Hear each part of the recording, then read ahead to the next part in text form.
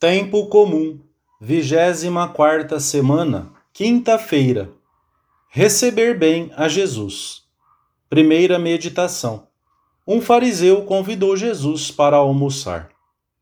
O Evangelho da Missa relata-nos que certa vez Jesus foi convidado para almoçar por um rico fariseu chamado Simão. Quando a refeição já tinha começado, e de modo inesperado para todos, entrou na sala uma mulher pecadora que havia na cidade. Foi mais uma ocasião para que Jesus demonstrasse a grandeza do seu coração e da sua misericórdia. Apesar da sua má vida, essa mulher sentiu-se desde o primeiro momento compreendida, acolhida e perdoada. Talvez já tivesse escutado Jesus em outras ocasiões, e os propósitos de mudança que brotaram então chegavam agora ao auge. O amor por Cristo deu-lhe a audácia necessária para se apresentar no meio daquela sala, coisa deveras impressionante se se tem em conta os costumes judeus da época.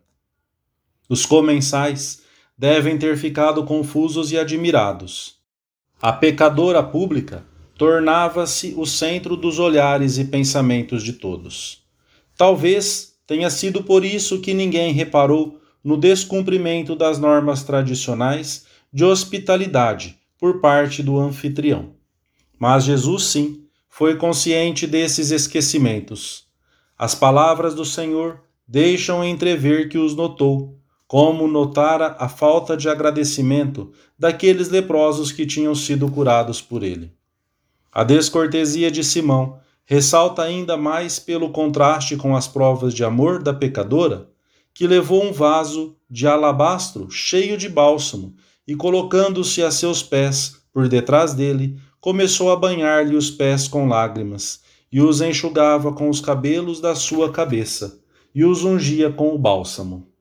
A delicadeza dessa mulher para com o Senhor foi como um espelho em que se refletiu mais claramente a falta dos pormenores de hospitalidade e de atenção que Simão deveria ter tido com ele, como hóspede de honra que era.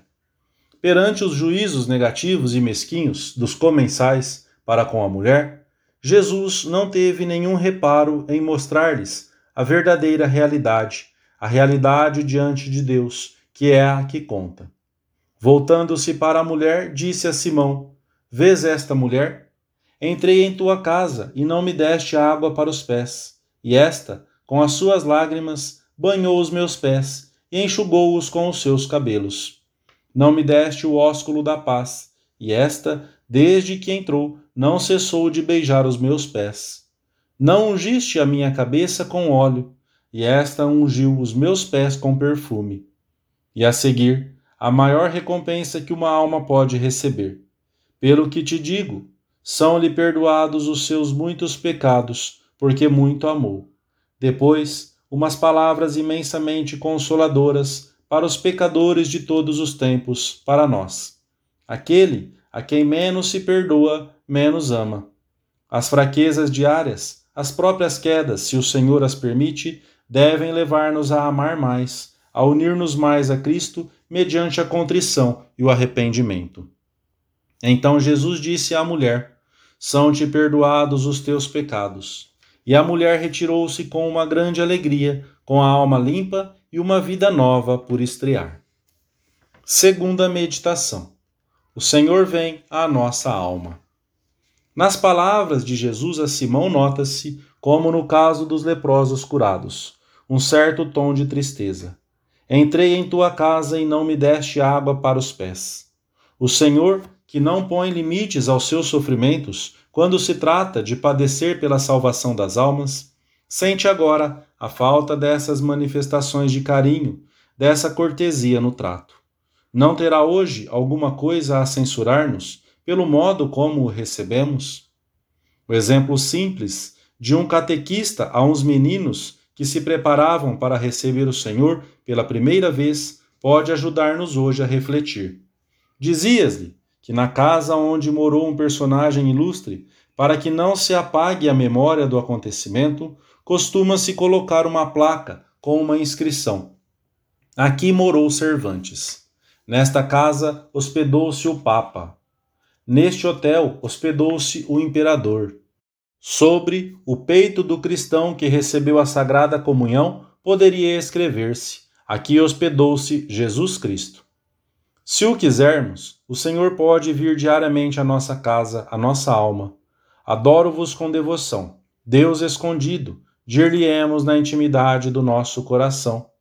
E procuraremos recebê-lo melhor do que a qualquer pessoa importante da terra, de tal maneira que nunca tenha que dizer-nos: entrei em tua casa e não me deste água para os pés.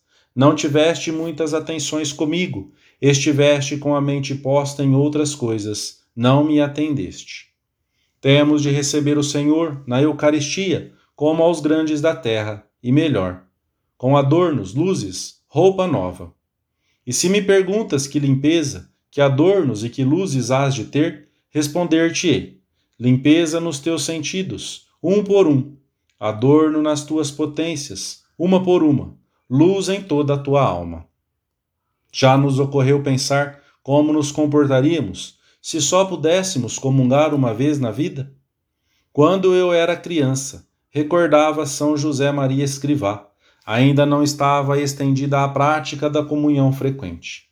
Lembro-me do modo como as pessoas se preparavam para comungar. Havia esmero em preparar bem a alma e o corpo. As melhores roupas, o cabelo bem penteado, o corpo fisicamente limpo, talvez até com um pouco de perfume. Eram delicadezas próprias de gente enamorada, de almas finas e enérgicas, que sabiam pagar com amor o amor.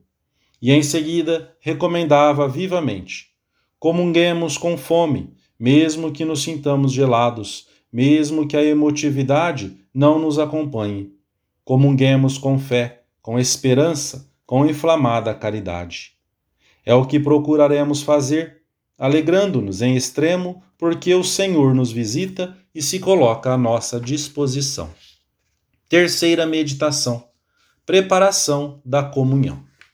Num sermão sobre a preparação para receber o Senhor, São João de Ávila exclamava: que alegre partiria um homem deste sermão se lhe dissessem: o rei irá à tua casa amanhã e te fará grandes mercês. Acredito que não comeria de tanto gozo e cuidado, nem dormiria em toda a noite pensando: o rei vem à minha casa, como poderei recebê-lo bem? Irmãos, eu vos digo da parte do Senhor que Deus quer vir até vós e que traz um reino de paz. É uma realidade imensa. É uma notícia para nos cumular de alegria.